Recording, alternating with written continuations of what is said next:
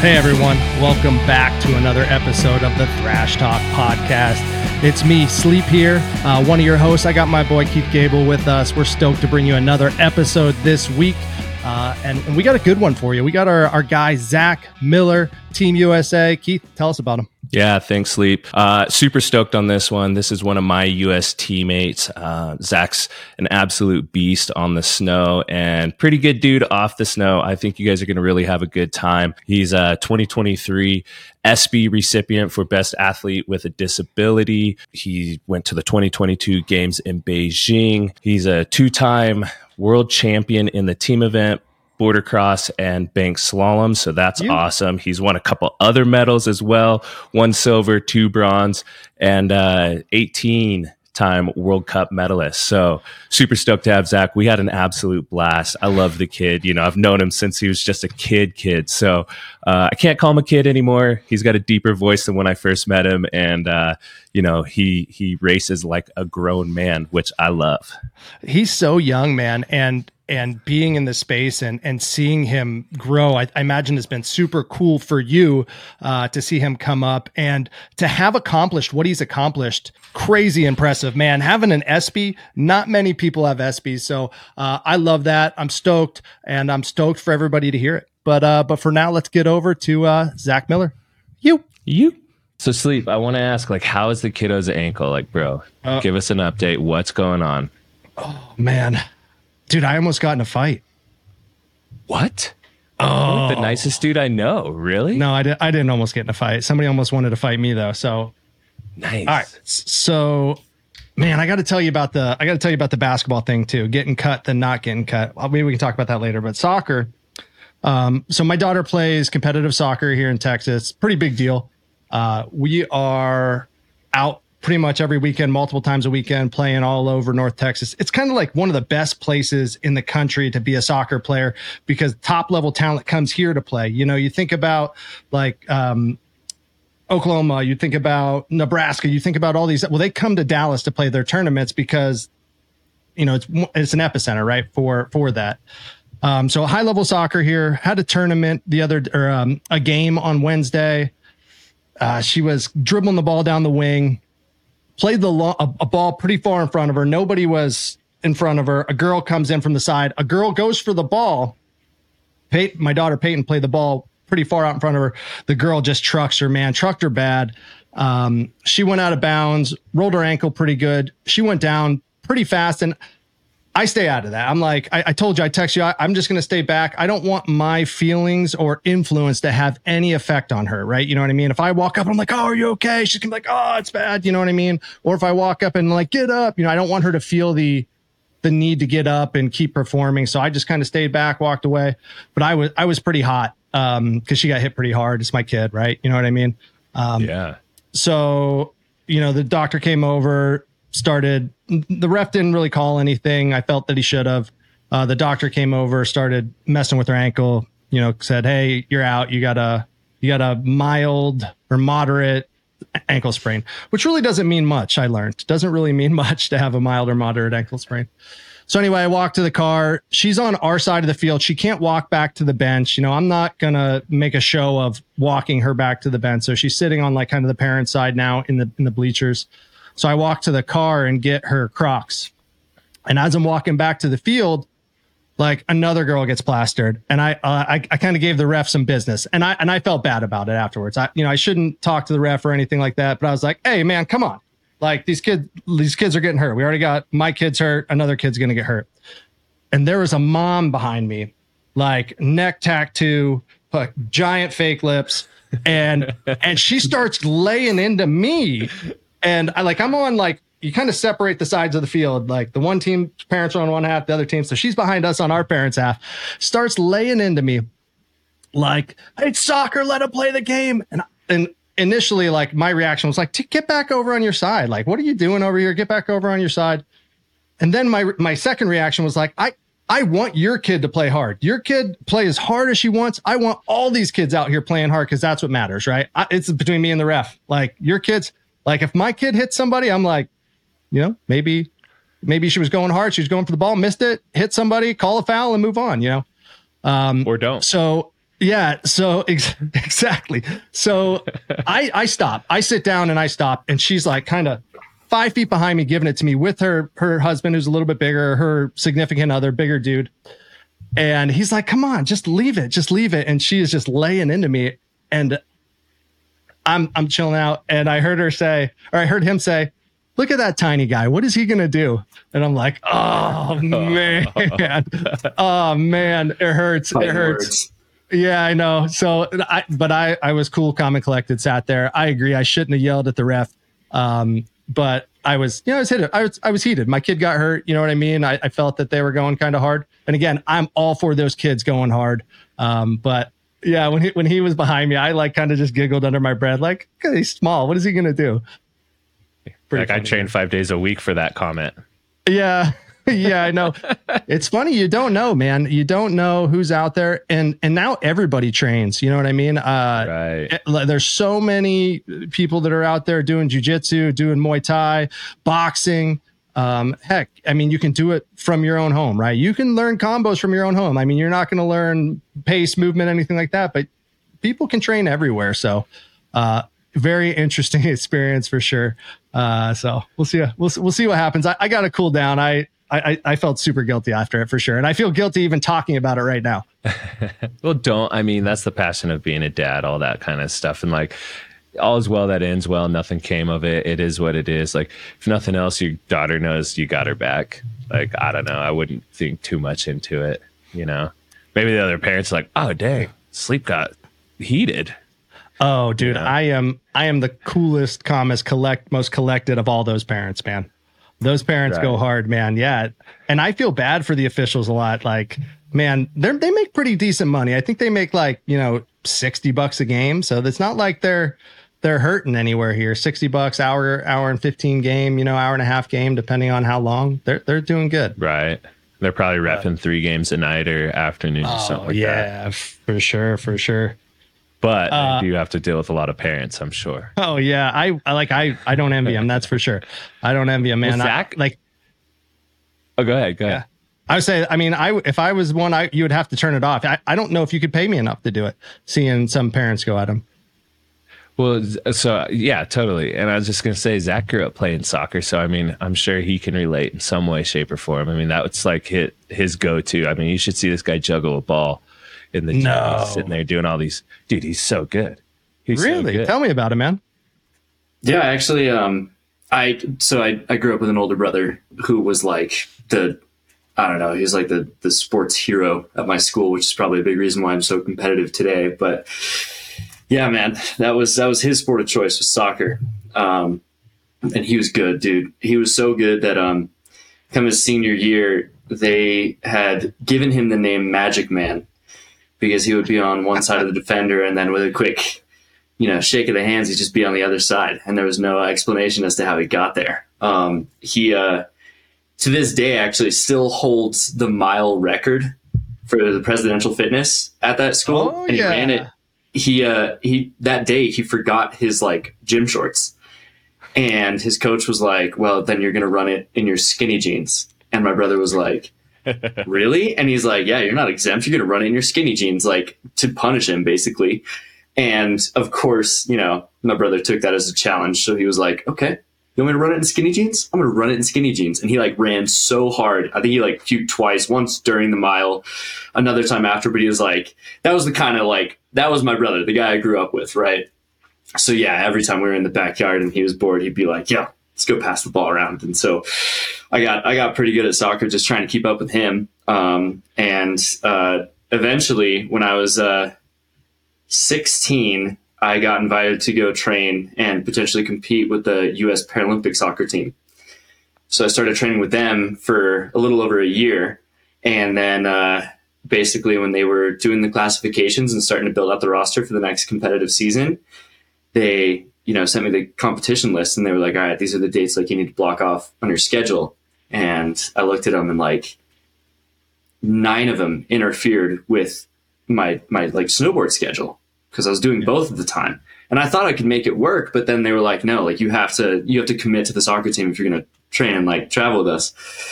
And so I sat there for a while and looked, and I was like, man, do I want to be a soccer player or a snowboarder? Soccer player? And honestly, like, it took a second for me to be like, I don't know, man. Like, the soccer team is actually kind of nice. You know, there's some really good boys to run around and train with. And I ended up finally deciding, I was like, I can't. I'm sorry. Like, I have these snowboard comps I want to go to. And they're like, all right, see you later. Because there were 20 other kids that wanted that spot. Sure. But yeah, no, soccer has definitely been like the sport that I grew up with. And so, yeah, anytime I'm in the gym, it's kind of weird because, like, yeah, I'm this little skinny snowboard dude who, you know, you wouldn't guess. And then I just walk in, I'm like, oh, this is a soccer ball. And I start juggling, and people are like, whoa, like, what sport do you do? And I'm like, no, I do snowboarding. But, Yeah. So I was going to ask, do you think that your body would take a rougher beating? And this may be an obvious question, in snowboarding or soccer, and did that like play an effect on your decision where you were like, soccer might be too easy on me. I need to get out there. I need to thrash a little bit. I can't thrash in soccer. Was that the mindset? Do you think soccer would have been a little bit easier on the body? What was your thought? That's a good question, actually. I feel like both of them have their respective impacts, right? With soccer, I would say it's actually probably more high impact and more wear and tear on your knees and your ankles and hips, just because you're out there pushing for, 45 minutes, and then you get to take a second, and then you go back out for another 45 minutes. And, that's massively sustained compared to what we do on snowboards nowadays. Our courses are like max 2 minutes, 30 seconds of like high energy output for sure. And, high impact because we're out there jumping. But, I think it was a good idea that I didn't go the soccer route, just because since then I've very much realized I'm not an endurance athlete by any means. I would much rather like strap in and go for like 10 runs and then call it a day than I would to like get all set up, go out in like the hot Georgia heat, where they were training, and just like run around for 4 hours, right? Just sweating my nuts off. So definitely the right choice there for the body. And I mean, at the end of the day, like, snowboarding's way more fun. I like getting out there and passing on a soccer ball with some friends, having a good time. But like, I don't miss a lot of the training drills we used to do out on the field, Well, so going back to like your brother being a superstar and all this stuff, like when we were in Chile, we were talking, we were hanging out. Zach brought his Steam Deck. So he had, was it Need for Speed or something like that, downloaded to it, and he'd just gotten it. And so we're all taking turns playing. Not me so much, because I'm not much of a gamer, but Zach's a big gamer. And then Mike Miner started like heckling him, was like, oh, well, I'm going to buy this car. I'm going to play all night and then build up some money. And then I'm going to buy this car with your money. And Zach's like, don't mess with my game. Like, it's like, it's a known thing. You don't mess with Zach's games. Like, it's just crossing the line. So I'll set them up for you, but you can't just walk in and start taking over my save files. Those are sacred. That's Mike Miner. Oh, it's 100% Mike Miner. He's so like, Mike. Oh, there's a scratch or an itch. I'm going to scratch that hard, right? It's fully Miner. So like what I was going to say though, is like, I had a conversation with Zach, because I was like, dude, you're getting like pretty aggro over this. What is it all about? And then he told me this story about his brother came in and like full on game, bought a bunch of stuff, all of this. And it came down to a soccer shootout. So like, Zach, fill us in, because I can't remember the whole story and I'd butcher it if I tried, but like, bro, tell us about that, because it's hilarious. Dude, it's one of like my core childhood memories, right? That's like, it was definitely a, what do they call a canon event, right? In my upbringing, it turned me into the person I am, right? So I've always liked the racing games, lived and breathed racing my whole life. And so, growing up, one of my favorite games to play on our Xbox that we had in our house was Need for Speed. And so at the time it was like Need for Speed Carbon. And I was obsessed during that time with the Ford GT. Like, I thought it was just like the best car ever made. I loved the style. I loved the sound. I loved the taillights. Like, that was my car. And when I earned it in the game, right, it meant everything to me. I was like, it wasn't even one of the best cars in the game, but I was like, I'm going to beat the game with that car because I love that car. Right. And so, my brother caught on. He saw how much I cared about the car. He didn't really understand it. But yeah, one day, like, he was messing around on my game. And I was like, dude, what are you doing? And we get into this big argument, and he knew what he was doing, because I was, his younger brother, and like he knew he could do this to me, but he's like, well, tell you what, I'll let you do whatever you want to my favorite car in my game. And I was like, okay. He goes, the only thing you got to do is stop 3 shots out in the net, out on the field. And I was like, what? And he's like, this is the deal I'm offering. We're going to go out to the park. You're going to go into the net, grab your gloves, and I'm going to take 3 shots on you. If you block all 3 of them, you can do whatever you want to my save file. You can wreck my car. You can sell it. You can paint it to make it look horrible, whatever you want. If I score 1 goal on you, I get to do whatever I want to your 4 GT. And I was like, no way, man. Why would I do that? And he goes, cause dude, I'm going to take every shot from outside the box, like outside that massive, 20-foot box. Right. And I'm like, oh, well, I can handle that. Like I had already been playing for our middle school team for 2 years now. And I was like, all right, I could do this. I could totally do this. Right. So I'm like, all right, bet. So I go get my gloves. We head out to the park, and he's like, all right. And dude, I'm telling you, he knew every step of what he was doing. Right. We lived nearby this park, this field. And one of the things that just the local HOA had some money for was to put up, 2 nets so that some kids could play soccer. The field was never painted. It was never maintained. They just put up those 2 nets, and they were like, good enough. And my brother and I were probably the only kids in that neighborhood that even used them, right? Oh, wow. We went out there, and he takes the first shot on me, and he plays it nice and easy. And he puts a little bit of spin on it. It's coming from the outside in. It looks flashy, but it's not a lethal shot by any means. And I save it. I'm like, come on, dude. Like, what? You want some extra time to warm up? Like, you trying to, is it okay? You want to wait until the wind's more at your back, right? And he's just letting me get all amped up. He's like, no. Just let me take one more. And so moves the ball over a little bit. This one's a little bit more direct. And this time, again, knows exactly what he's doing. He's a good soccer player, right? He rockets a shot at me that scares me a little bit, but he puts it right at me, like something I'm going to stop. So he rockets a shot at me, and I block it off my hands, and I'm like, whew, okay. Were you getting a little upset about what I said there? Now I'm getting real amped, right? Because I don't really get this many opportunities as the younger brother to trip at my older brother, and kind of get under his skin, right? And so now I'm running away with it. I'm getting way too overconfident. And he's just sitting there, and he's like, yeah, you're right. That was a pretty bad shot. All right, one more. This is it. Comes down to this. He starts adding some pressure. He's like, if this one goes in, I get to do whatever I want to your save file. And I was like, dude, I already know what color I'm going to paint your car. I'm going to paint it like that. I'm going to finish last in a race, and I'm going to sell it. And he's like, yeah, okay. Just, all right. And so he backs up, and he's like, tell you what, man, we don't actually have to do this. We can just go home now. We can call. And I was like, that's when he got me, right? He baited me, and he's like, dude, we don't have to do it. And I was like, no, take the shot. I'm ready. I'm going to take this. I'm going to block this. It's game over, right? Literally game over. Take the shot. And he's like, okay. And again, like I said earlier, this field was not maintained, right? And my brother knew if he put a hot shot right across the ground, just kept it nice and low, it was going to hit this bump that was just outside the smaller box. And I wasn't going to be ready for it, right? I was focused on him. I was laser focused, and I had the blinders on, right? And so he's like, all right, here we go. He takes a couple steps back, and he goes, you sure? Take the shot. And sure enough, he walks in, and he just wham, just full open face of his boot, rockets this thing at me 50, 60 miles an hour, just chopping grass on its way to me, right? I mean, this thing is literally mowing the lawn as it's coming in. And I'm like, oh, this is easy. And just to be sure, right, I'm already coming down to put my whole body. And then it just hits the bump. And I just watch as it just goes up and over my shoulder, just right past me in slow motion, just there it goes.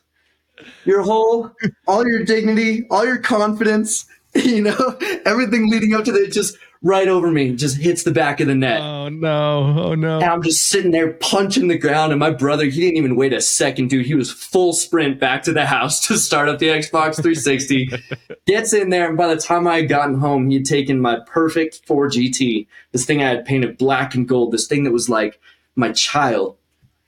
It's hot pink with a metallic coat, extra glossy. It's got hearts and flowers and lipstick kisses all over it. And he's like, you got to finish your save with that car now. And I had to, I don't think I finished that game. I was like, you know what? I don't even like Need for Speed anymore. It's fine, whatever. And like, ever since then, dude, like like I said, one of those canon events that made me so competitive, especially about video games. So I love it, man. How much older is your brother than you? He's 3 years older than me. 3 years older, perfect age, man. Perfect difference, man. Yeah. You're right. That'll harden you, I'm sure. Having a girl and a boy, it's a little bit different, but I had two brothers growing up, man. I had one year older than me and one 3 years younger than me. And I actually quit playing video games when my younger brother started beating me. Like, I was like, well, this is bullshit. You know what I mean? Like I should be beating my brother who's 3 years younger than me at this. And he started beating me. I want to say he was probably like 11 or 12 and I was, 14 or 15. I was like, nope, I'm done. I don't play anything anymore. So, thanks, Scott. When you see this, I don't play video games anymore because of you. And look what I'm missing out on. I'm missing out on all this goodness, apparently. Zach's brother is full on hustler, bro. I fully hustled him. He still is like in my head to this day, man. Like when Super Smash Brothers Ultimate came out, we both had a Nintendo Switch. He was like, dude, like start training your main and come down and play me. And this is like 2 years ago, dude. I'm like 22, headed down there, play with my brother. And like, I left that day just like wanting to punch the wall, man. Like I could lose to anyone, right? In video games. And I'll be like, yeah, like you beat me. I was having a bad night, whatever. But like just something about losing to one of your siblings, it's just, it stays with you. It burns inside. So I grew up as the older brother. So, and video games, it was like Sega when I was hanging out with my little brother. So it was primarily like Sonic and things like that. What else was there? We were talking about it last night. Oh, Mortal Kombat. And like my little brother didn't have a chance. We were like 5 years difference, right? So like he didn't have a chance. But now he's like Zach, he's like a ripping gamer and stuff. And I would not have a chance if I tried. Like if I put a month aside to learn a game or something, I still wouldn't have a chance against him. But you're that type of but you're that type of person, Keith, that like if you did pick it up, I think I'm that type of person too. If somebody like challenged me, it would probably ruin my life. I'd probably play way too much. I'd probably like go all in and wouldn't have time for anything else. Kind of like what I'm doing now with everything going on with Shredding Sassy, man. I'm just all in. I love it too much. But dude, we're here on Thrash Talk, man. I love it. We're here. Dude, Thrash Talk, bro. Like we got Zach Miller in the house. Zach, so stoked to have you. Like I know it's been a long time coming. Sleep and I, we've had how many conversations about getting you on to like an X Space, and now that we've got Thrash Talk up and running, I'm so stoked that we finally were able to get some time, get some of your time, and be able to put it all together where we could actually link up and get you on the podcast and just shoot the shit with you, man. We just kicked this thing off. Keith and I met probably 8 or 9 months ago, maybe not even that long. I don't even know. Just we met through Ollie, and we had a good time, man. We're all over Twitter, and we finally decided to take this step over to podcasts, and just really lucky that we have this connection, man. And having you here today, and like really want to learn more about your life, your upbringing. Coming from Colorado, right? You're from Colorado, boy. Yeah. And really coming up in the sport, man. I'm going to say it. You're much younger than Keith. Sorry, Keith. You're much younger than Keith. He reminds me every day, bro. Every day he reminds me. Do you call him? So I'm telling you, I've been giving Keith the business about this, but do you call him Grandpa Grizz like Miner does? Because that's like kind of my favorite nickname for him. Now, you don't call him Grandpa Grizz. What do you call him? Oh, man, I ain't that stupid. I call him Sir. I think it's just because this is recorded. You're saying that. I'm just taking it because this is recorded. I'll definitely throw out he's got to face me at some point. Yeah. Boomer jokes constantly. Yeah. And Miner's not that much younger than me. So where he gets off saying Grandpa Grizz, he's fully bald. No offense, Sleep. But I have a full head of hair. It may be turning gray, but it's a full head of hair at least. Yeah, for sure. Yeah, I don't know, man. But so it's awesome that you guys are still competing, and and obviously Keith is competing in the same class as you. How long have you been at the pro level? How long have you guys been, I guess, teammates and, competitors in a sense, at the same time? How long have you been up at the show per se? Yeah, so I've only been like Keith's teammate, we'll say, the official teammate, for 5 years now, because I made the team just after South Korea. But I mean, we definitely go way farther back than that. And honestly, like as teammates in a sense too, I discovered snowboarding when I was 8 years old, and it was through the ARCH program that Children's Hospital has, that they have down in Denver, because I was going there regularly for treatment, and my doctors noticed, I had that real competitive spirit. So they recommended the ARCH program to my mom to kind of get me involved in just like a spread of different sports. They'll take the kids out and host like a clinic for, a couple of days and teach kids how to, pass a soccer ball, throw a football, or even go fishing. And the thing that I clicked with was when they took us up to Winter Park and taught us skiing. And so the first time I did that, I was 6 years old, and I enjoyed it. Like I enjoyed being out on the mountains, right? I went up there. I had such a good time. I was surrounded by a bunch of other kids that were in kind of the same situation as me. Like they were regular patients at the hospital, and so they also kind of like didn't fit in. And so we were just this crew of misfits out there learning how to ski. And so I fell in love with the mountains through that. When I got back home the first night, my mom goes to pick me up, and she like gets me into the back seat, and she gets in the car, she starts it up, she adjusts the mirror, and she's like, "Hey, how'd it go?" And I'd like already passed out. Like I was just gone in the back seat, right? I completely burned all my energy. And when I finally woke back up later that night, I couldn't shut up about how I was like ready to go out there again. And so I did that for 2 years and got on a chairlift at Winter Park. The aero lift is still up there, just this little 2-person chair. And as we were headed up, I was with my instructor and just saw a pack of snowboarders headed down the mountain, and like they were having so much fun. Like they were carving, they were slashing, they were throwing snow at each other, they're chasing after each other. They were just laughing and having a good time, right? And I turned to my instructor and I was like, I have to try that. And she was like, all right, well, like, you're a pretty small kid. We'll see if you even fit any snowboards we got. And at the time I actually didn't. I was too small, so I had to wait until next season when I was 9 to actually strap in for the first time. And I just started doing it recreationally because I was just like, this is awesome. Like, I really don't know how to balance, but like the first time I linked like a heel to a toe edge, right, was just like, whoa, this is so much fun. So then I was just obsessed with it, right? Still doing it recreationally through the ARCH program. And then that's when I heard about this snowboard team that had been started up there in Winter Park at the NSCD headquarters. And there was a couple of dudes on this team that were training for racing. And I was like, wait, you can race? And they were like, yeah. I was like, you can go fast on a snowboard? And they were like, yes. Is that something you might be interested in? And I was like, yes, right? I've been a speed like freak my whole life. I was bitten by the speed bug early on. And so then I've heard about this sport called border cross where you could like race.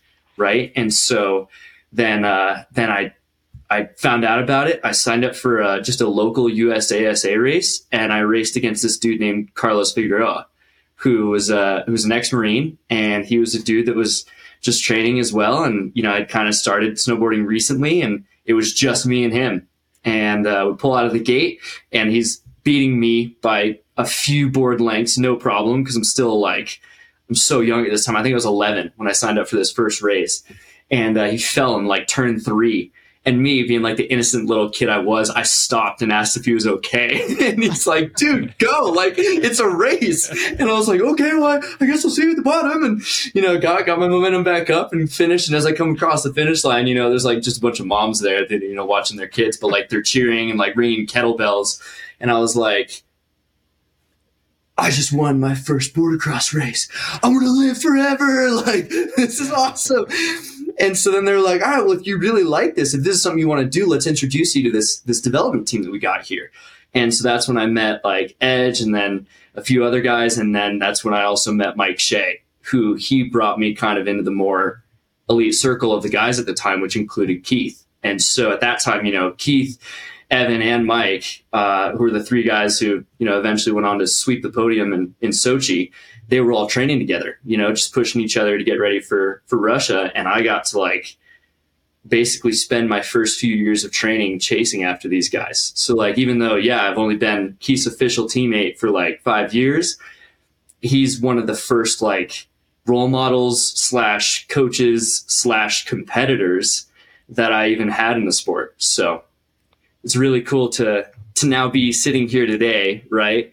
And like having gone to the Paralympics with him, competed on the world stage with him, become not just a competitor, like not just this little kid that's chasing him, but now like a teammate and friend is pretty cool when you look back on it. And hitting him with the eyebrow too. Hitting him with the eyebrow challenge. Yeah. No, hey, so let's egging him on and almost killing him. We don't have to go into that yet. We don't have to go into that yet. Yeah. So that was Sochi was in 2014, right? Because Pyeongchang was in 2018. So man, you were 11. How old were you? 10, 11? I was 13 turning 14 at the time. So I was actually still too young. Oh, okay. Gotcha. So you're 27 now? 27? My math is 24. Dude, my math is terrible. So 10 years from today. You're 14. Yeah, no worries. Holy cow. Nah, that's crazy, man. Watching border cross and, Keith, I told you more recently, again, watched your X Games gold finish and just coming down that end, into the crowd with everybody cheering, it's got to be the greatest feeling in the world. Border cross finish down to the wire. You know what I mean? Is there any better feeling, Zach, than that?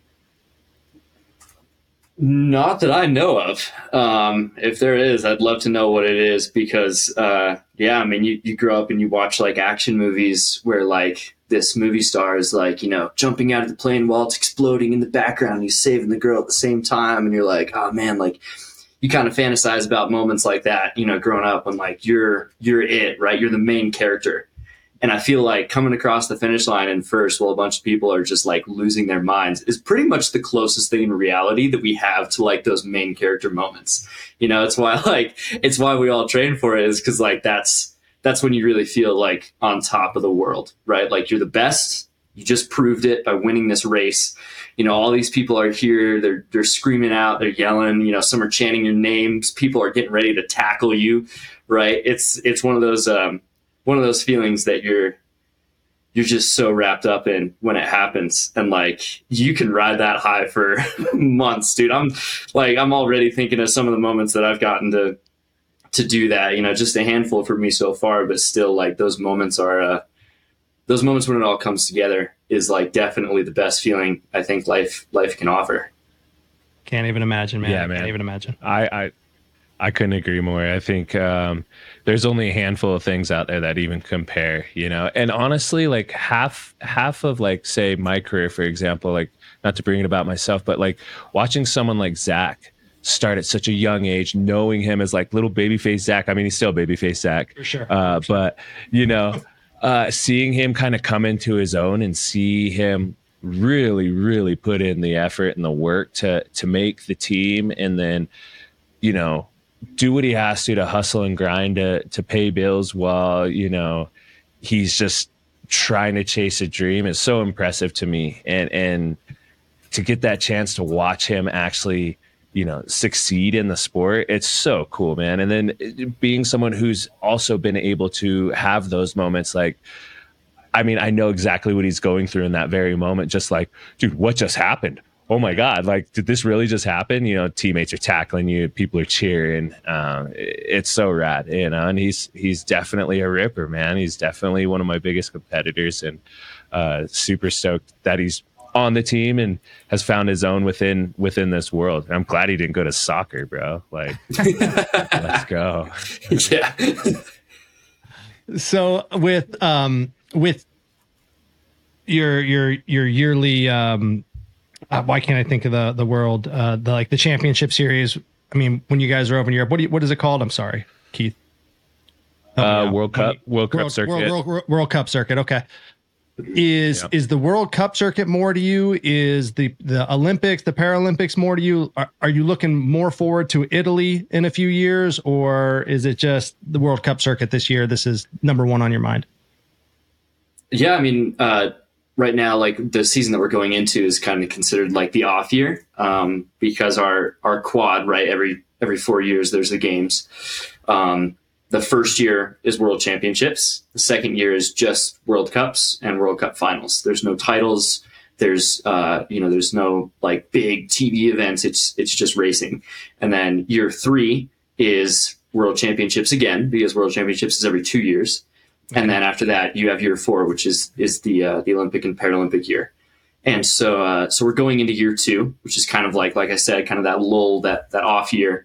But for people who, have been in the sport and have seen the numbers and have kind of had the experience, year 2 is like almost the sleeper year, right? Where if anything, the people who are really in it to win it are testing everything, right? Because we have 3 years until the games, which sounds like a long time, but it's actually not. So you really don't have like too much time to rest and take it easy and like have that off year if you want it. Obviously, like some people have obligations, they got families, they got big life events, and that usually is like a good time for them to take off because there's not much at stake. But like for athletes like me, like it's the time to really start laying in the groundwork for the next 3 years. Because if you can start the habits now, if you can figure out what boards are best for you and what techniques are the most successful for you, and what you can consistently produce and get better at over the next 3 years, then 3 years down the road, when you've been practicing for that long, it falls into place a little bit easier, and you increase your chances that much more. And so for me, like this year is just all about like starting a new foundation that's really going to set me up for success. And one of the big things that I'm doing to kind of ensure that is picking up everything I own and moving out here to Utah. We recently had a big change for our team. Up until this last year, the U.S. para snowboard team has been under the USOPC as the national governing body. And over the course of the summer, we were signed over to U.S. Ski and Snowboard Association. And so there's been a lot of new things to get used to. There's been a lot of different emails introducing different people, and it's kind of been a bit of a whirlwind. But one of the things that's definitely become clear, especially this week, because Keith and I are both here in Utah training here, is that we have access to some pretty unique resources that are specific to us, right? When we were with the USOPC, that was a much bigger organization, and it had, more resources, but it also had a much bigger umbrella of all of the different sports that it governs and all of the different teams within those sports that it takes care of and has to budget for and has to provide gear for and everything. And so kind of, the joke I say is para snowboard, we were like the redheaded stepchild of the family. We were like the ones that they would take care of really just because they had to. And they really didn't focus a whole lot on really like developing our team and getting us access to the things that we really need. We just had, the access to all of their facilities, and every once in a while they'd throw us a bone with, like a speaking engagement or connecting us with someone. But now that we're under US Ski and Snowboard, we have this organization that's a little bit smaller, but is so much more in line with what we do and why we do it, and the resources and the training tools that we need to be the best that we can. That we can be at snowboarding.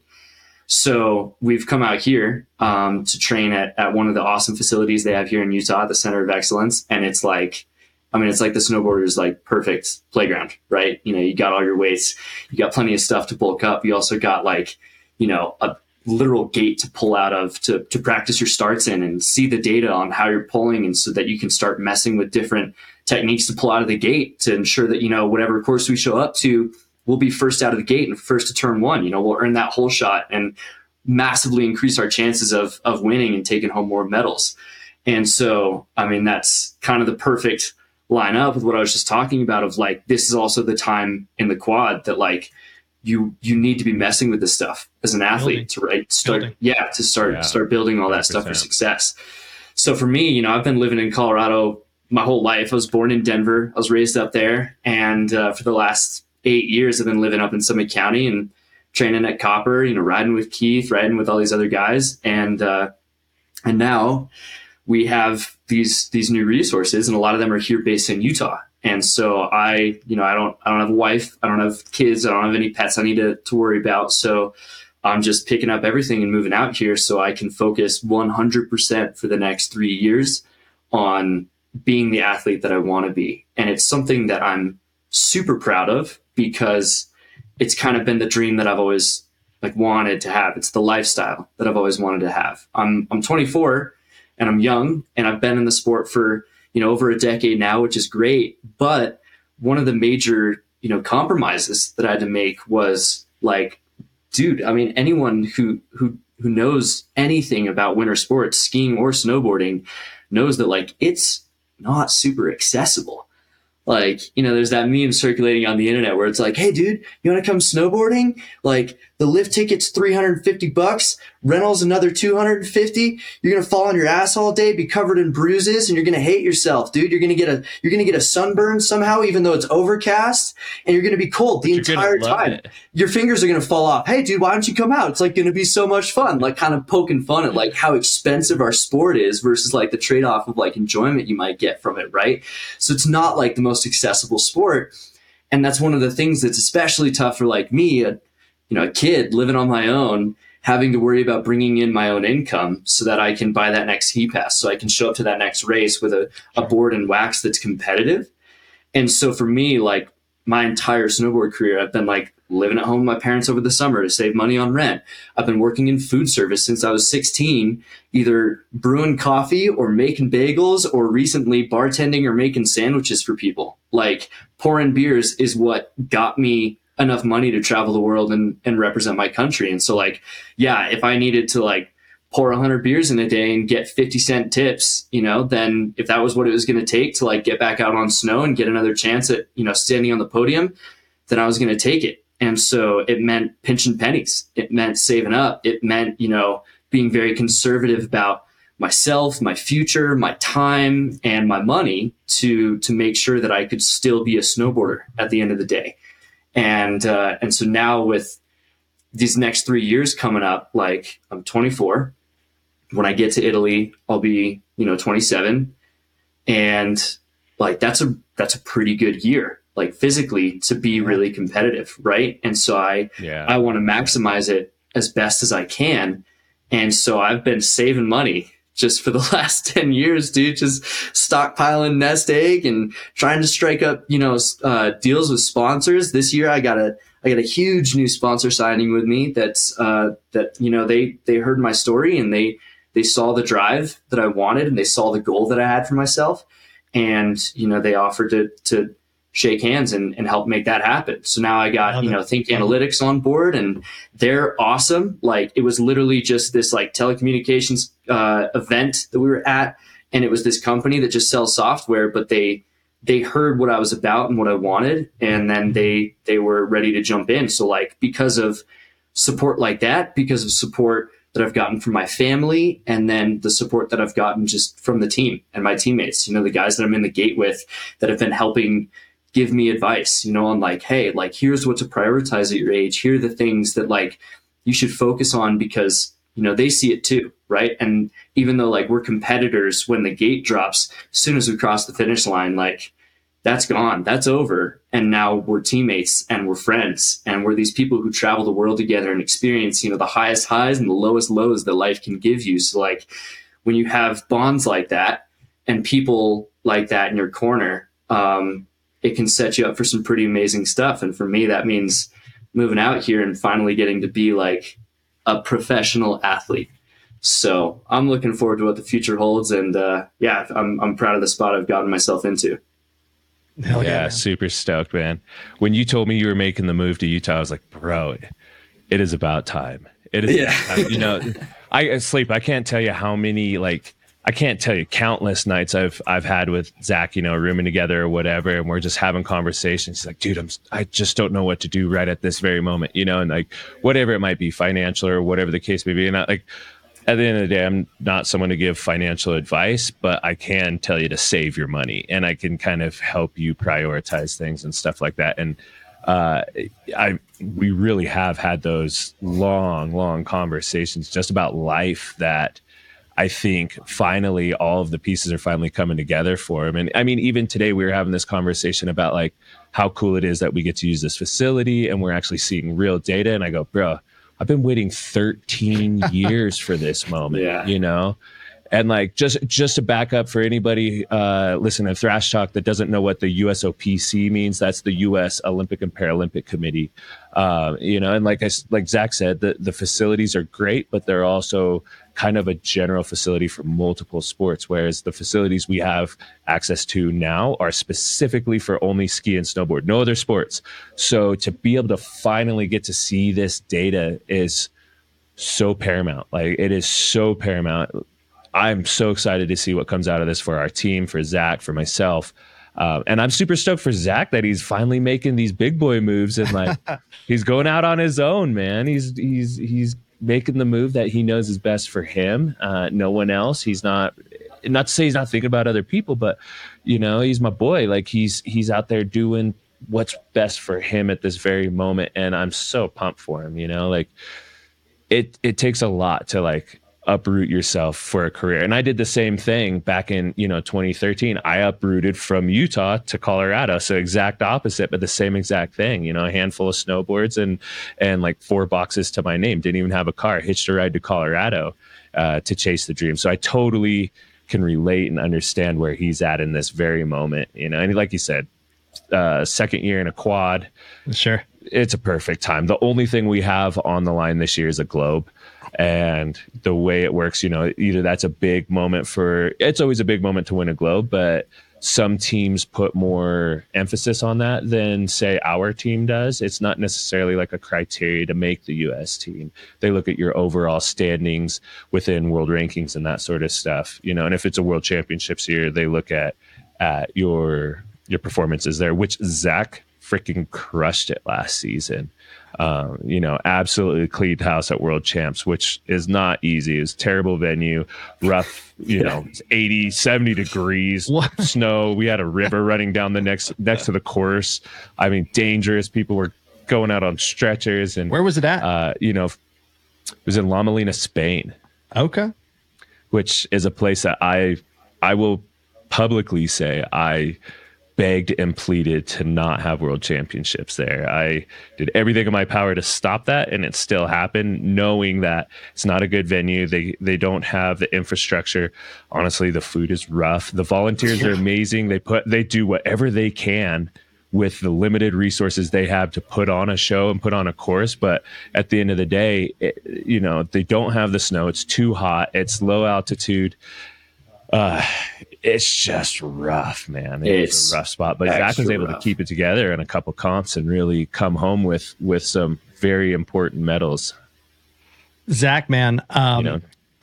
So I want to go back to Park City real quick, but actually, no, let's go back to Park City in a second. Bringing home those medals at World Champs. I mean, that's what won you the ESPY, right? So ESPY for 2023 best para athlete? Man. Yeah, it's what got me nominated. It's what got me the adaptive athlete of the year award with US Ski and Snowboard. And so I got to, come out here because they did it here in Park City and get up on stage and give a small speech to accept the award. But then that was what got me my nomination for the ESPY. And then was able to get enough votes. And so it was kind of this, World Champs is where it started. It was just this domino effect of a great achievement that led to some other great things that, ultimately ended in that ESPY. And so it's not anything I expected to do over the summer, but something I'm very grateful for. Check this out. You got to tell me. Okay, so who did you sit next to at the ESPYs? Who did you sit next to? Were you next to anybody that you were like, oh shit, man, look over there. That's this person. Who were you next to? I was sat next to my mom. Yeah. Okay.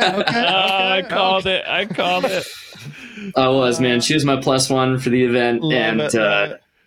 yeah, it meant a lot for me to be there because, you know, she's like the OG sponsor, right? She's the supporter that was there from before day one, you know, and so, you know, when we found out we were getting invited out there, I didn't know if I had won yet, just that I was one of the nominees and that they, you know, had a seat for me at the ESPYs. And so I was like, all right, Mom, like, you got to find a nice dress because you're joining me. And so, you know, we got to walk the red carpet together and be there at the show. And so, like, in that entire room, she's the person I'd want to sit next to most anyways. So it was a special event for sure.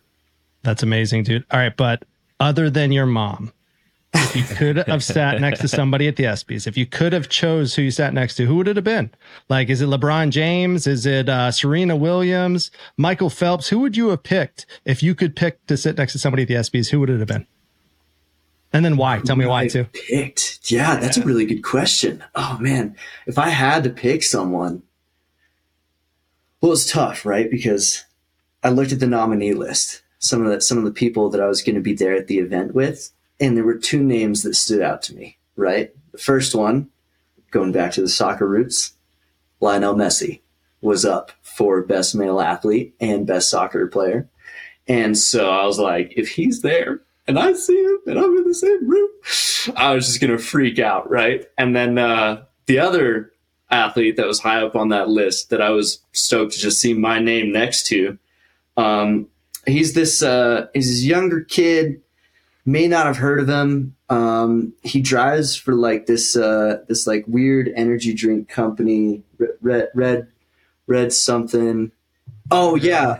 He's the number one driver for Red Bull F1 team. His name is Max Verstappen, and currently over the last 2 years, he's been mopping the floor with everyone else on the grid. I actually have a Red Bull Racing hat on my head right now. Because I've been a huge fan of F1 and watching that dude just literally operate on a whole nother level with the world's best. You know, I was like, is Max Verstappen going to be at the ESPYs? So like, if I could have chose someone to sit next to, like, I absolutely would have sat there and been like, yo, so tell me about the car, right? Unfortunately, neither of those guys ended up showing up. Max had a race later that week, and Messi was obviously busy winning everything in the MLS. Doing the Messi stuff. Yeah, but those were the two guys that I was most eager to see. No, I love it, man. Great answer. And then, again, pulling back to the Park City, what are you most excited about moving to Park City other than the snowboarding? You talked about the Center of Excellence. You talked about everything that it's going to do for your career there. But on a personal level, is there any thing personal bringing you to Park City? Are you excited about the team that's already present there? Maybe about the food? I don't know. Is there anything else that's kind of pulling you that way?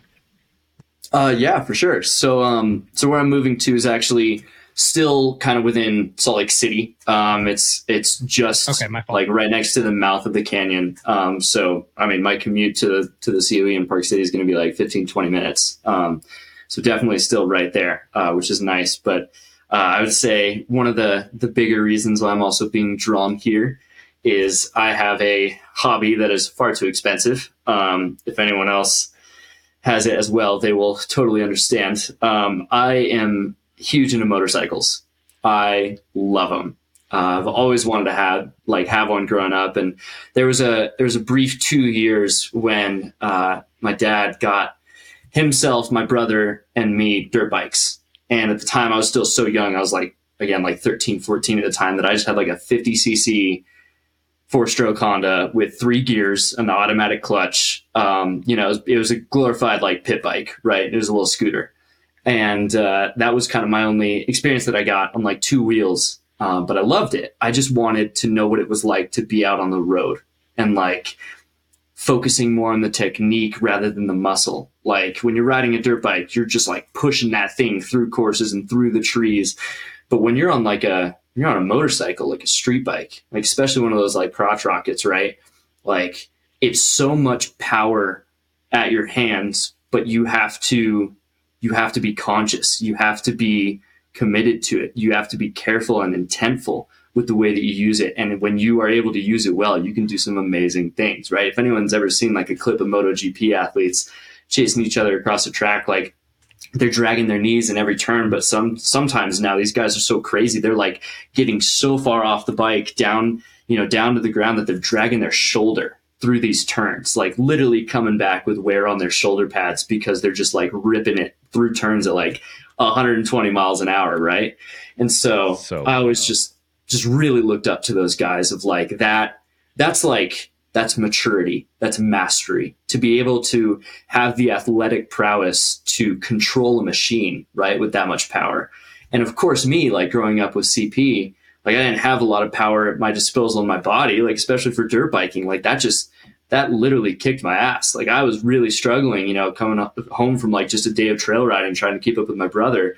And I was like, I feel like on a motorcycle, like the odds would kind of almost be even a little bit because it's all about your throttle control. It's all about your technique. And so 3 years ago, I got my first motorcycle, and Keith actually helped me get it. He was there to help support me when I reached out to him. I was like, yo, is this a good bike? And he was like, that's a good bike. And he gave me his blessing to go and pick this thing up. And so, yeah, I started riding that for it. Yeah. I came up your to him. Parents okay with this? He's like, my mom's not, but I was like, all right, I'll give you the loan. Yeah, I hit him up. I was like, dude, I found this thing. It's on Craigslist. It's amazing. It's the bike that I want, but like, it's going to go fast because it's for a really good deal. I literally just need like $500 more bucks. And he was like, Zach. And I was like, I know, but like, I've done the research. Like, let me tell you about it. And I like gave him this whole pitch, and he was like, all right, like you already got your gear squared away, everything. Like, I want to see you like do what you love. So he like granted me the money, and I was like, sweet, I'll pay you back Friday. Went and picked up the bike, paid him back Friday, and then started riding on 2 wheels. And since then, I've just like learned even more about bikes, fallen more in love with them.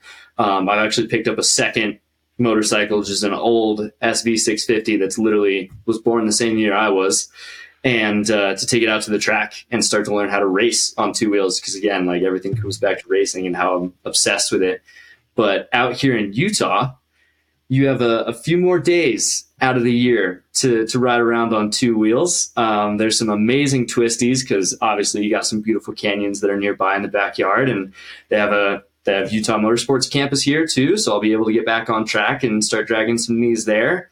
And there's just a huge bike scene here, right? Tons of people are into it. They allow filtering here, so you can actually like get up to the front at stoplights and get open road for the next stretch. So, I mean, all that's super nice. And especially like in Colorado, Keith can vouch for this. The drivers there are questionable with those licenses. And so I've loved riding out there, but definitely coming here, that's going to be something I'm going to have a lot more time for, and we'll be able to take a bit more advantage of. So I'm looking forward to that.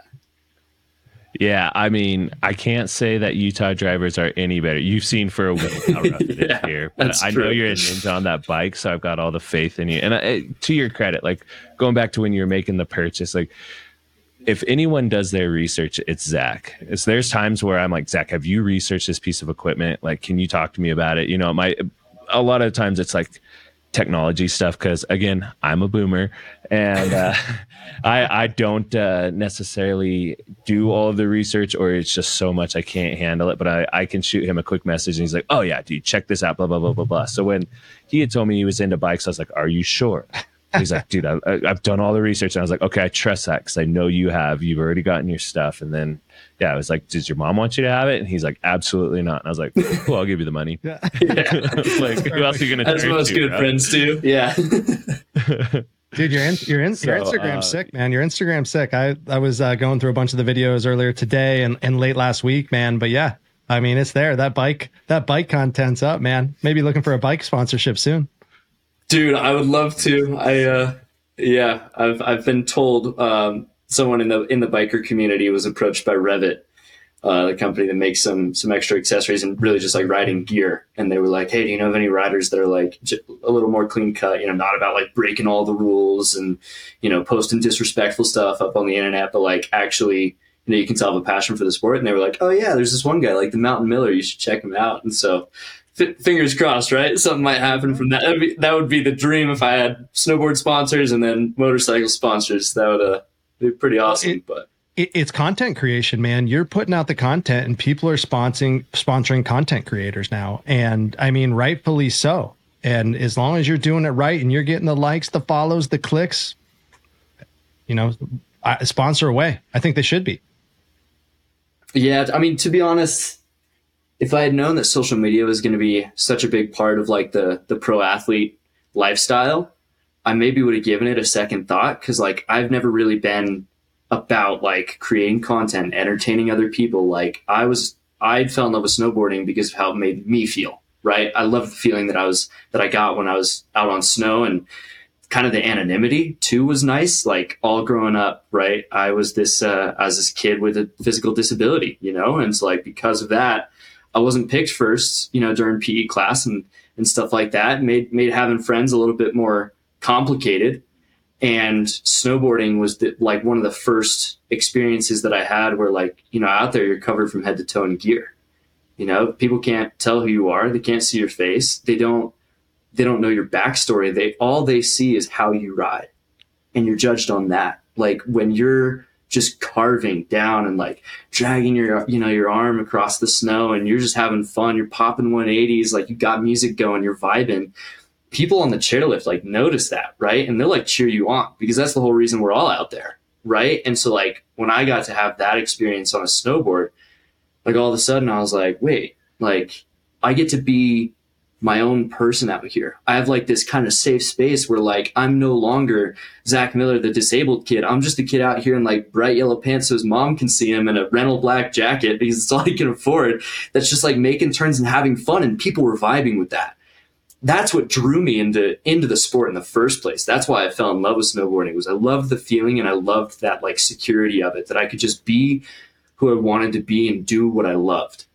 And now that I've gotten older and have started chasing after, podiums and got myself on the team, that's one of like kind of the harsh realities of it is like, you need support. And the best way to get that support is to have a platform, and you need to build that. Like you need to put effort into it. And it's a lesson I've been learning over the past few years, but that compliment means a lot, because it means that, number one, the effort I've been putting into social media is something that I can be proud of, that people will take a look at and be like, oh, like that's what this kid is about. This is sick. Like obviously he takes pride in what he puts out there and what he does for a living. And so it's something I've definitely had to get used to, but now it's definitely something I embrace, because now, ironically, almost, snowboarding has helped give me confidence in my identity, right? At first, I loved the fact that it hit it, and now I can be like, yeah, hi, how's it going? My name's Zach Miller.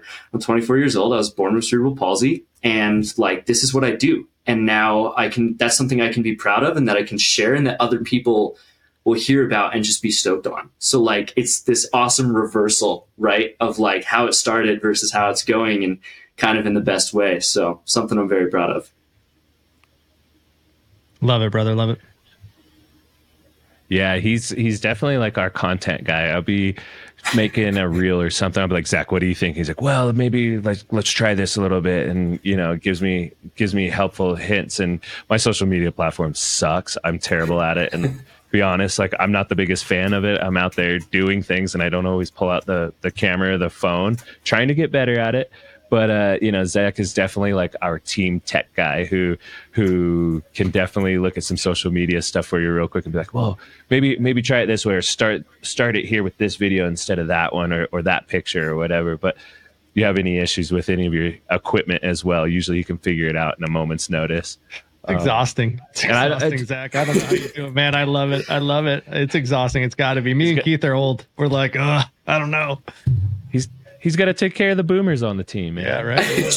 We kind of just this summer that actually happened. Yeah, Evan called me and he's like, "Hey man, like I'm trying to mess with this new Samsung laptop I got, but like it's weird. It'll like start to turn on and then it won't work." And I'm like, "Okay, like when it happens, do you see Samsung show up?" And he's like, "Yeah." And I'm like, "Okay." So then your computer's booting, and he's like, "Cool. I have no idea what that means." And I was like, "All right, unplug it, let the laptop die, plug it back in, and then when you see Samsung, just like mash the delete key." And like anyone who knows anything, like about computers and like their BIOS and the software and how they work. Like that's how you get into like basically the operating system, the BIOS of the computer. And so like I got him into that and I'm like, okay, adjust this is how you're going to boot it. And then from there on it should work. And like 5-minute phone call. And he was like, dude, you fixed it. You're amazing. All right, bye. And just like hung up. And I was like, yep, this is my role now. Like, I'm the chief tech guy. Yeah. To help me troubleshoot. Pretty much. Zach, do you think like how much of a role has technology played in your life, especially growing up, like you said, not the kid that always got picked first on the team, growing up with cerebral palsy and all that kind of stuff? Like, were you someone who found that solace in like video games and learning about tech and being a part of like a world that kind of was that even playing field for you? Or was it just something that you just wanted to do? Yeah, that's a good question. At first, I grew up in a home that was kind of like much more traditional, like go out and play soccer, don't play video games, right? There's no future for you in that. And while I can totally understand like where that mentality and that logic came from back then, it's completely changed how I look at the world of technology and especially video games. Because as I got older, that like kind of love for video games never really went away. For me personally, what drew me to them was kind of the same aspect of snowboarding, that like you're behind a screen, you have your gamer tag, and you can choose what you want that to be. And the only thing that matters is like how many kills you're dropping in a Call of Duty lobby or how fast you're going in a racing game. And if you're crossing the finish line first, like it's objective and it is that level playing field that I've always been really attracted to. And so growing up, like the passion was always there. And as I started to get older too, and like moved out on my own, right, I was like, I then had a little bit more time for video games. And so my brother helped me. We went to Micro Center one day and we built myself a custom PC. And so I started playing video games on that. And one of the big reasons why I still really enjoy video games and why I still play them is, for me, like you go out and you have your day, you're working out, or like for me, the last few summers, right, I'm like going and bartending, I'm standing on my feet for 9 hours a day. And I come back, I got work tomorrow, my shift starts early, I'm tired. So I don't like have the energy to like run outside and play a game of soccer or even just like throw some weights around in my room. But I still need like some stimulation. Like I'm a competitive person by heart, right? So like I need something that can still give me that like that rush and that competitive, edge, but isn't something that I have to like go outside and do, that I have to expend more energy. Cause like I've had a full day, right? I just want to be able to like either relax and enjoy a story or like jump in with one of my friends and just like play a game and have some fun, right? And so then I would boot up video games. And one of the biggest aspects I think that video games brings to the table that a lot of people underestimate is actually the social connection behind them. Like now all of a sudden you're connected to this, to the world. Basically, you can connect with someone on the other side of the world and play a match with them in your favorite video game. And just, using your comms or even just like a little chat box, you can start to learn things about them. And you find teammates that you play well with. And so you send them a friend request, you hop into a party with them, you're talking to them in your headset while you're playing video games. And before you know it, like you can have best friends that know everything about you and you still like haven't even met them in person. And when I explain that concept to people, a lot of times they're like, yeah, like that's not a real friendship. And I'm like, no, like these people know more about me than like most other closer people in my life, like the people I work with or the people I go to school with, or even the people that I snowboard with on a regular basis. Like these people have seen more from me and heard more about me just in like talking about our day while we're, playing a game together. And so then I started to see like a lot of the potential that video games had. And then I started to meet really cool people through video games. And then before you know it, I'm stuck in a house during COVID and there's nothing to do. You can't really go outside. So how are you still going to get that, that stimulation to still have consistent mental health, right? And video games were able to fill that niche for not just me, but like a lot of people. There's been this huge explosion recently with video games and communities within those games And so one of the big things that came out of like that whole situation was, me and my development coach at the time were sitting in a house, and we're just waiting for COVID to pass. And we watched NASCAR decide to host a charity race. A couple drivers like built some little setups at home, got a wheel, and they even had their spotters join in on it. And they had like this whole virtual race, right? All the proceeds went to charity. It was entertaining for the drivers. It gave them something to do, but it was also entertaining for the audience because now like their favorite drivers were racing again, even though it was virtual. Like it was something to watch. And then you got to see like this whole explosion with esports also like starting to take the main stage, right? Like since COVID, I've like walked into bars and seen like Rocket League tournaments playing behind the bar.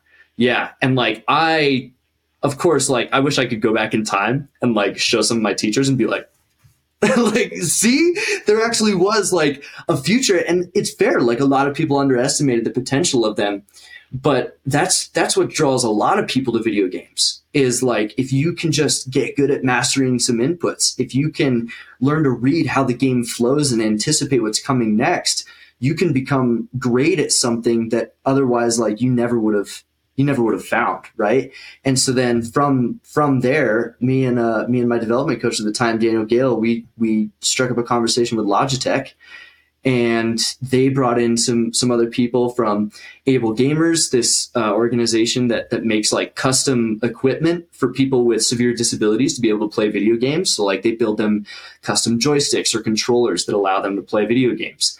And like we got Mount Sinai in on it to actually create like a classification system and make a level playing field regardless of how your disability affected your abilities within the video game. And now there is an official adaptive esports league that gives people with disabilities an actual competitive world stage to show what they're capable of on. And like that to me is like one of the most beautiful things about something like that, right? Like there are dudes who are quadriplegic, they're paralyzed from the neck down, they have very little movement, and yet like someone like Quadnik, this dude who got famous in Rocket League because he uses like origami claws on the fingers that he can move and his face to play Rocket League, and he's better than like 98% of the player base. Like he will wipe the floor with you unless you're like a select group of people that are really good at the game, right? You got dudes who are posting clips on Twitch of like 180 no scopes across the freaking map, taking whole squads out, and they're using their chin to fire those shots. Like that is so cool when you can like come from whatever walk of life and have this equal opportunity to be great at something. And so like that was just one of the huge reasons why like I've still to this day like will stand by it. Like I am a nerd. I play tons of video games and I'm proud to do it. And I will talk for days on end about different video games and stuff because it is a genuine interest. It's a cool hobby. It's a career for people too now. And it's awesome for me to see that. Heck yeah, man. I love how excited you are about it. This is so cool to see how excited you are. And probably one of your greatest accomplishments is, setting that up and being a part of building that, hands down, hats off to you. Keith, I cut you off there. What's up, man? Oh, you didn't cut me off at all. I'm just super stoked that he actually talked about the adaptive esports thing. Yeah. Like I was really hoping that he would bring it up. And if he didn't, I was going to ask him about it because like you, I think it's freaking sick. Like back in the day, Zach would be this full on gamer kid on the road with us. And I'm like, dude, do something with your life. He's like, I'm enjoying it. And I was like, all right, cool. And then I caught him watching video games like online, like other people playing. I was like, are you watching other people play? And he's like, yeah, it's pretty cool. And I was like, okay, bro, explain it to me because I don't get it. I understand it's like this whole new generational thing where kids like to watch other people play video games and I just don't understand it. He's like, well, like you can learn stuff about it. Like these guys are really good. So they have all these like tips and tricks, blah, blah, blah. Plus like, bro, you watch professional sports, don't you? And I was like, yeah. And he's like, well, it's kind of like that. Like I'm watching someone perform at the highest level. And like, that was an aha moment for me. I was like, I'll never forget that conversation because up until that point, I was like, God, we got some dummies coming up in the world, right? But once he explained that to me, I was like, oh, okay, I kind of get it. It's like something they enjoy doing. It's like, I like to throw the football around or whatever. And then on Sunday, maybe I'll watch a game or two or something like that. Or I like to snowboard, and maybe you're just that average person out on the mountain, but then you watch X Games. It's that same concept of like watching the best in the world do something that you enjoy doing. And then when we were in Chile, like we really got into it. He started showing me these Mortal Kombat 1 competitions, and we were both just like, come on, like I was freaking out. I actually got into it with him, and like I get it, it took a while. I'm a boomer, as he'll say, but that's so cool. It took a while, but I'm into it. I'm stoked that he has it. For sure, man. That's amazing, Zach. So I need you to explain one thing that my kids are doing to me. Then maybe you're 12 years older than my daughter. Can you explain to me why she watches people unbox toys on YouTube? Why does she watch? Can you explain that to me? I was feeling the same thing as Keith about watching my kids also watch people play video games. But can you explain the unboxing thing? It's beyond me. Please tell me it's after your time as well. Potentially. Yeah. I don't know if I see the same appeal in unboxing. Like, it's cool that you're unwrapping this. But there are actually some helpful videos out there on YouTube from people who are kind of the first to review something and are able to give you kind of that hands-on look, right? For me, I'll give you a current example, right? So like unboxing videos tend to be rather clickbaity. They just want to show off that they have this nice new expensive thing. But something that I'm keeping a close eye on is, again, back to like video games being one of my big hobbies. One of the ways that I've chosen to kind of invest in that for some good fun is I've built a driving simulator in my apartment. And so it's pretty cool. I got this whole wheel set up with like force feedback. So you actually, you get information through the way the wheel handles to be able to drive a car. And they're coming out with some really cool stuff, right? This year, a company called Fanatec is releasing these new direct drive wheel systems that you got to bolt down to, your rig. And they have these super strong, very, like finely tuned motors in them that are capable of putting out some serious torque, like literally like the same torque as like a 50cc motor, right? That these things are able to spin with. And so they're coming out with these new things that are just like that much more realistic. Like we're starting to like almost blur the lines between like a sim race and like driving the real thing. Sure. Right. And so with technology coming out like that, one of the things that I like to do, like, is my research, right? I like to look up everything about these, figure out, what companies offer what products that have, whatever features. And one of the best ways to do that is to watch someone actually take the product out of the packaging and review it, and actually like be able to explain to you, like, this is the build quality. Like, here's some of the screws that were loose on mine, like out of the box. So there's some potential quality control issues here that you might need to be aware of. Give your stuff, like whenever you decide to order this for yourself, make sure you give it a good look over. You might have to send it back. And then, people will set it up and they'll just give you kind of their first impressions. And first impressions aren't always the best way to figure out whether or not you should buy something. But just being able to like actually see what that product will look like, how it will arrive, and a lot of times how to set it up as well. Tech is getting pretty complicated these days. And sometimes it's helpful to like watch a dude just like set something up and be like, these are the connections you need to be worried about. These are the things you need to be real like careful with. They're fragile. If you break this, you got to order the whole thing all over again. So there's definitely some value, right, to that. It's a way to be able to see something before you get your hands on it. Okay. And to make an educated decision. So I didn't expect that complex of an answer. Like, and I want to go 100 different ways off of it, but I'm just going to go back to the simulator in your house, man. Like, have you seen the new Gran Turismo? Are you trying to be a driver? Like, what's happening here? I love it. The Gran Turismo movie was cool for me, but it's not my thing. So being an outsider, I'm like, oh, that's cool as hell. What'd you think? Was it okay? Was it an acceptable movie or no? Overall, I was a fan of the movie for sure, because it did a good job of starting to destigmatize the at first, they highlighted the relationship of like the main protagonist of the film and his relationship with his father. His father was like, get outside and like work in the train yard with me, like actually do something with your life. You're wasting all your time in your room, like driving in this video game that doesn't matter. And obviously, he goes on to get a seat driving for Nissan and competing in Le Mans 24 hours. Like it's a good story that does a good job of highlighting that, right? That like, yes, video games are very much a potential career for a lot of people, whether it's developing them, whether it's just playing them, or whether, like the movie, they can lead to actual real life opportunities outside of the video game. And it definitely with some of these games, dude, let me tell you, like, they're getting pretty wild. Like, I can watch a Formula One race and hear them talk about the technical specs of the car and the tires and their carcass temps and surface temps and degradation and wear, and I can understand what they're talking about because I played a racing game, right? So like there are things you can also learn through video games that will still help you in the real world, even when you're not, on your computer, when you're not playing. And so I was a fan of the movie in that regard. I will, however, say this. One of my biggest pet peeves in cinematic history is, you see this a lot in like the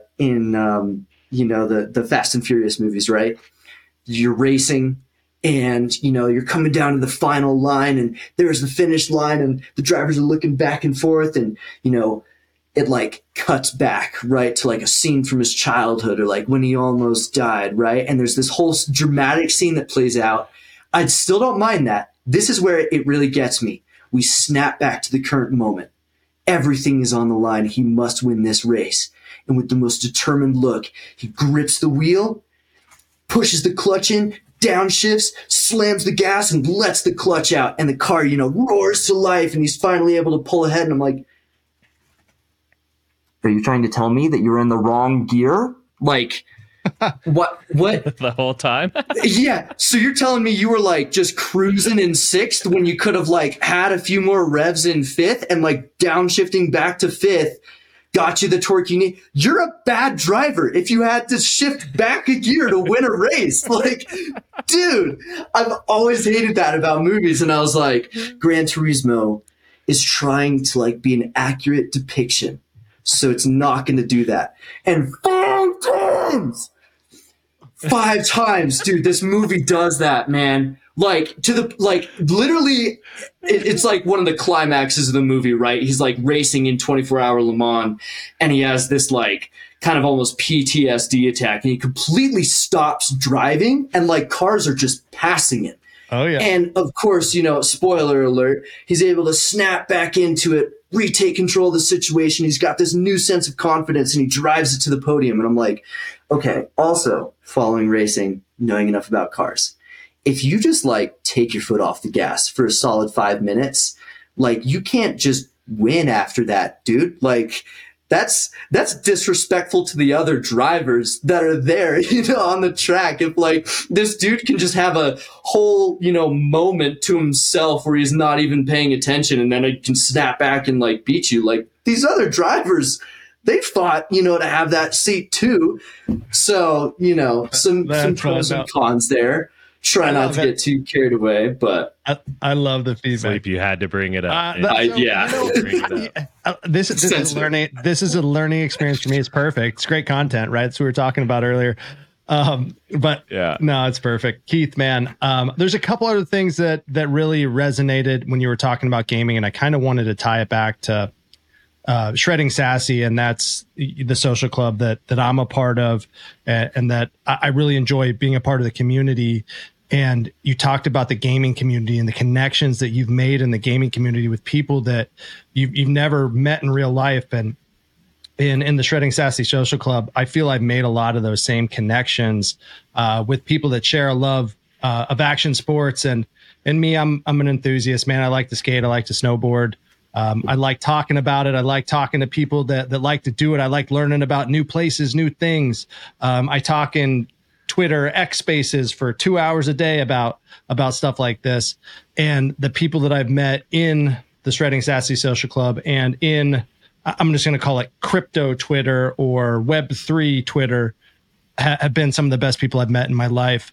I've felt a sense that with some of them, not all of them, that I can be more vulnerable than I am with my neighbor down the street that I have beers with every day. I can be more vulnerable. I can open up more. I resonate more with them because we connect on this level of getting out there, really, pushing the limit, pushing ourselves to grow in one way or another, whether it's to become a better skater, a better snowboarder, or to just get out there and learn new things. So that really resonated with me. And I hope that, one day, I know that you're with us on Sassy and one day that you can jump in and kind of get that feeling as well, because man, it is so cool to get on the line with a guy from Cairo talking about windsurf. And man, I never windsurfed in my life, but just to hear how excited he is as like a beginner to intermediate level windsurfer and just talking about his day and getting out there, man, I am stoked to hear about that because man, I want to learn too. I want to know more.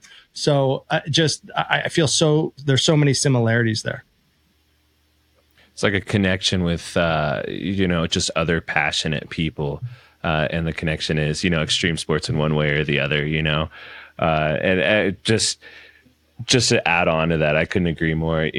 I've met some pretty rad people in the Sassy community, both virtually and in person. I've been fortunate enough to be at a few of those in person, in real life events.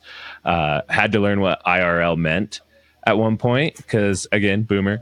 But I couldn't agree more, Sleep. I love the community, and it's what really drew me in was getting to experience one of my passions, which is snowboarding, with a bunch of other passionate people. And they're not pros, but dude, there's some rippers in the Sassy community. First of all, like some legit rippers could go pro if they wanted to, probably don't actually want to for one reason or another. But also just those people that just love the mountains or love the shred or just love being outdoors. I mean, that's some of the stuff that I love the most about snowboarding. So getting to connect with them and be,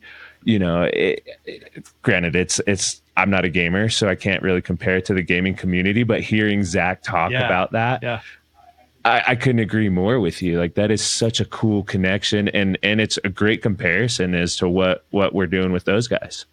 Agree. And gals. And another thing I wanted to bring back to, and Keith, I don't know if you know too much about this because this all happened this week. So in the Shredding Sassy community, we have a treasury of funds that we can kind of use however we want. And we actually were lucky enough this week to sponsor a youth snowboard team out of Minnesota. They're called the Minnesota Select Snowboard Club. It's an up and coming snowboard team of riders 13 and under. There's 6 of them, and we paid their competition entry fees for the whole year. So we'll be one of their key sponsors. The Shredding Sassy Social Club, not the brand itself, but the community of Shredding Sassy sponsored them. Just so stoked, man. They showed us a whole video. It is a guy in the community is the head coach for it. He's also a professional wake surfer. Shout out Dan. But I mean, it's just so cool to provide that. And what he said, like his mission was at Minnesota Select Snowboarding is to give people that ability to snowboard that didn't have that ability to before. So looking at yourself as a kid, you mentioned that, not everybody has the opportunity. Not everybody has the funds to go out and snowboard. He wants to make snowboarding like baseball for kids in Minnesota. He wants it to be like, hey, you've never thrown a ball before? Hey, I'm signing you up for baseball anyway. Get out there and learn. He wants to make that snowboarding. So I'm really excited to be able to sponsor these kids, get them in the competition. His daughter's a little shredder. She was on a bunch of podiums on the regional scene last year, made it to nationals, and I guess she crushed it. She was the youngest in her class, age-wise. So this year, hopefully we can get a podium out of her as well at nationals. That'd be pretty cool. But if not, it doesn't matter. It's just doing it for the kids, and just such a cool thing to be a part of. I'm really excited to watch them grow this year and continue to provide value to them if we can, as a social club, as a collective of people interested in progressing our sports, interested in growing as people, man. Dude, that's sick. I can't believe I missed all that. I mean, I've been pretty busy in IRL stuff, but I'm actually really bummed that I missed any and all of that, and just now I'm hearing about Keith, it just happened in like the last 3 days, dude. You're good. You guys have been training. You're at camp this week. It happened in the last 3 days. But I'm glad the live reaction. I love it. Cool. Yeah. Dude, so cool. I mean, that's what it's about. Like, we all know the industry's rough. And the fact of the matter is it's not cheap, just like what Zach's saying. You know, there's plenty of memes out there that make fun of it. And the fact that there is something out there that actually allows for someone to get the chance, maybe for the first time, or to just be able to get out there, have fun, or get into like a competition setting. You know, we're changing lives one day at a time. You know, I'm so proud to be a part of that. It's so cool. Absolutely. Yeah. Absolutely. To add to that, I mean, for me, just in my life, a sense of community has always been a huge motivating factor for me to get out of my comfort zone and try new things. You know, to name a few, the Paralympic community has been insane with just how it's opened doors for me and changed my life, because growing up, like, I was kind of the odd man out. And then when I started riding with people that had physical disabilities that were in the same boat as me, but like came from all these different walks of life, and we ended up in the same place because of this shared passion of getting out and snowboarding, like, that creates this sense of community, of camaraderie that we really do need as human beings. Like, one of the basic human needs is just like a sense of belonging, a sense of community, right? When we work together, we can do so much better than anything that we can accomplish on our own, right? And communities play the biggest role in that. You know, I had the Paralympic community, I had the snowboard community, and hearing, you know, news like that just gets me amped, and it makes me stoked to be a part of Shredding Sassy Social Club, because, like, it's not just a community that provides like a sense of belonging, or just like a basic community where you can meet people and share those same interests. It does provide that, but it actually goes a step further and makes active change happen in its community.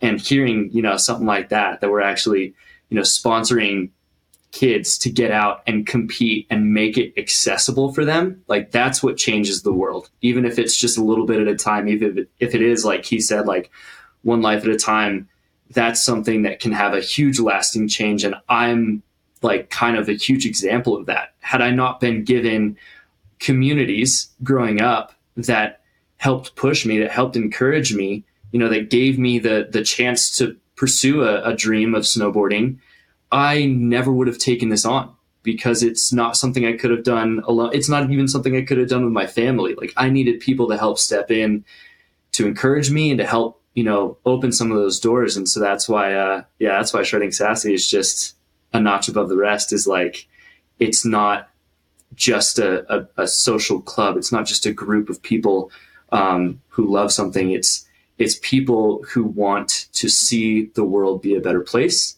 and people who are willing to make that happen. So that's rad news to hear.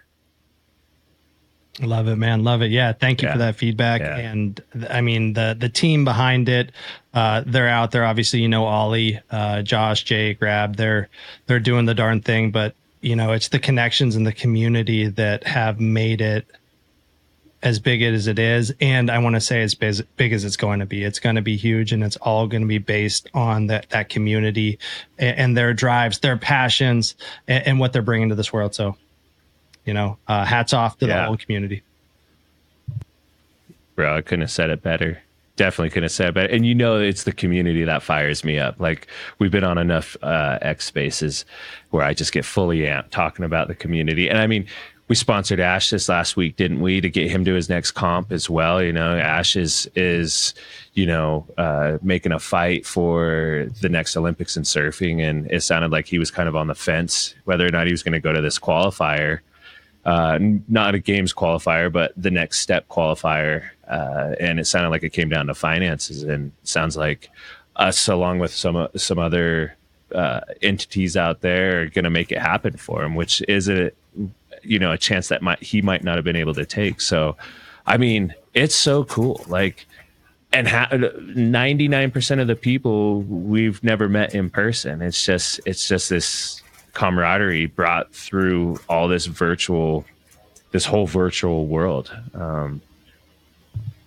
Dude, it's sick. Absolutely, man. So sick. Absolutely. And I can't wait to find out what's next. There's a lot coming down the pipe. Only green, only going up, all up from here. So excited to be a part of it. But Zach, man, tell us what's next for you. What's next? You're moving to Utah, just outside of Salt Lake, outside of Park City.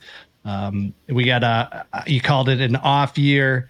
Not a whole lot going on. I know you're going for that globe. You got a tough competitor here right now. The way I see you facing on the left-hand side, got a tough competitor going for that same globe or a couple of those globes. But what's next, man?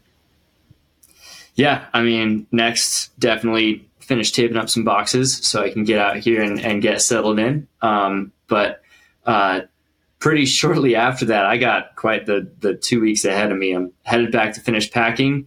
I drive out all day on Thanksgiving. I'll get here the night of Thanksgiving, pick up my dad from the airport. We'll unpack the next day. And then the 25th, which is the day after that, I jump on a plane to go to Amsterdam for our first World Cup. And so, we'll be headed out to the Netherlands pretty soon to get back in the gates and have a shot at the podium. And, I mean, like I was saying earlier, what's next for me is laying the groundwork. Like, I am ready to hit these next few years hard, and I'm able to do that because I have the right support system now. And like Shredding Sassy, even though I haven't been able to be near as active as I've wanted to be in the community, just because life has been so crazy for the past, few months for me, and even years, it's still just one of those added factors of like what gives me confidence to make these big decisions, to move my whole life to a new area so I can actually have the lifestyle that I want. It's because I have the right people, and it's because I have access to the right communities, and Shredding Sassy is one of them. So it's definitely pretty awesome to have that, just that feeling, like I said, of like, I get to be the athlete that I want to be now. And that's my focus for the next 3 years, is like, I now actually have a shot at being the person that I want to be, at really like attacking my goals head on the way I've wanted to. And so, I mean, I'm just going to soak it all up and take as much advantage as I can for these opportunities ahead. Hell yeah. Yeah, I'm stoked to be on the ride with you, brother. Hey, real quick, give everybody a shout how they can follow along throughout this journey for you, would you? Yeah. Great mention. So for me, one of the biggest things is just continuing to build that social media, right? That's what sponsors want to see, is they want to see the platform. They want to see that I am able to engage with communities and get people to learn more about our sport and more about me and what I do. And so, it's free. You can jump on Instagram and press a couple buttons. The Mountain Miller is the tag that I have. And so following me along there will help me tremendously, just because it's a small thing that you can do, but those numbers really do add up, and they make the next sponsorship, they make that next opportunity come a little bit easier. So that's huge. And just following along, drop comments whenever you see my posts, but reach out. Like, I am definitely not a famous pro athlete by any means. I'm not, inaccessible because I'm too busy, like, living this crazy life. I'm just a dude who loves to snowboard, and that love and that passion has opened up some crazy doors, and it's given me a life I'm very grateful for. And so, if anyone ever has any questions about my disability, about, the road I had to take to get to where I am today, or just about snowboarding or the Paralympics or anything, like, hit me up, send me a message, drop a comment. I definitely want to be a good athlete, and I want to have success. I want to stand on the podium, right? I want to chase those dreams, but I also want to have a legacy, like, on my sport. I want to have people in my corner that are stoked to be around me. I want to leave the world a better place. And so, the best way to do that is to create connections. So that's what I'm here to do, man. Like, reach out. Let's talk about stuff. You heard it first. Thrash Talk. Slide into Zach Miller's DMs at the Mountain Miller on Instagram. Let's go. Dirty. And what we'll do is we'll get you a seat next to Lionel Messi at the next ESPYs, dude. So let's make that happen. Let's make that happen. Appreciate you coming on, man. I had a question for you. I lined it up at the very beginning when we started talking, but now I can't throw it your way. So I'm going to throw it your way, but don't answer. Okay. Don't answer. If you had to give up one, would you give up gaming or snowboarding? Don't answer. We can move on. We can end this. We can end it. Let's end this thing. I don't want to know. I don't think you can give up either. I thought about it at the beginning. I was like, oh man, he's into gaming. I wonder if he had to give up one, what he'd give up. But it sounds like gaming is just, such a part of you. It's something that it's beyond me. It's not something that I experience and that I understand. So just seeing that passion in you, man, it's so impressive. And I'm like, knowing that you have that passion there, I know that you carry that same passion in snowboarding, and that's why you're going to continue to do great things, man. So it's just been a pleasure meeting you. Well, I do appreciate that, but I will actually answer your question briefly. I would give up gaming to have snowboarding, man, and I'll tell you why. It's actually a pretty simple. I don't have to. I can have both.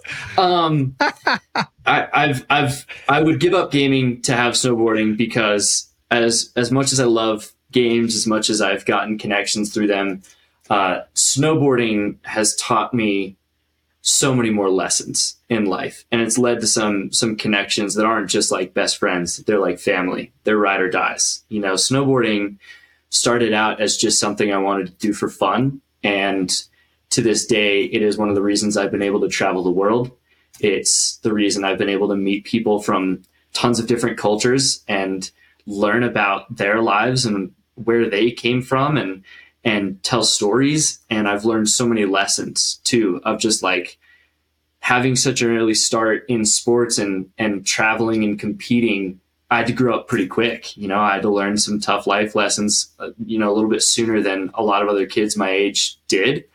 And as a result, I'm a much more mature person, and I've just have a better sense of what I want out of life because I've been able to see so much of it.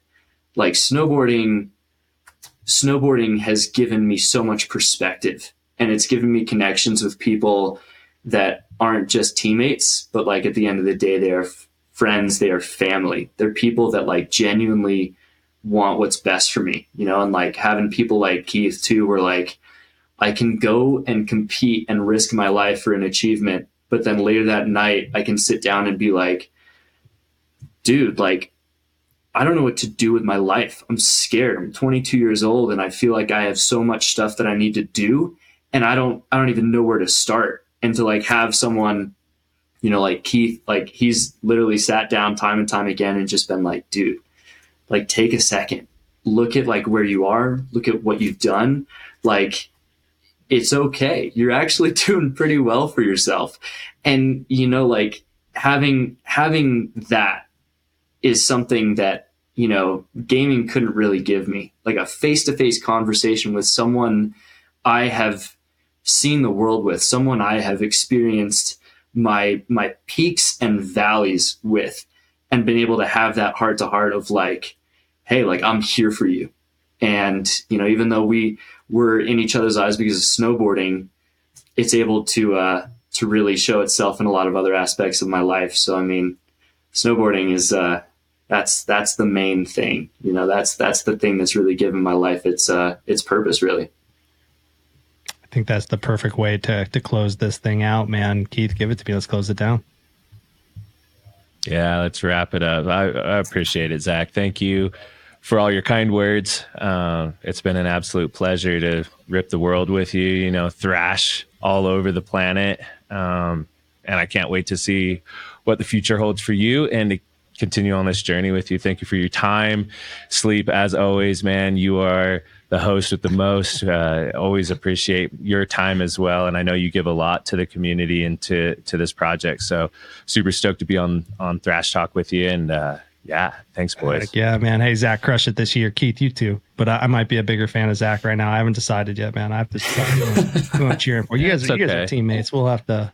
I can cheer for both y'all. But it's okay. Hey, thanks, Zach. I appreciate you. Have a good Thanks for having me, guys. Have a great season, man.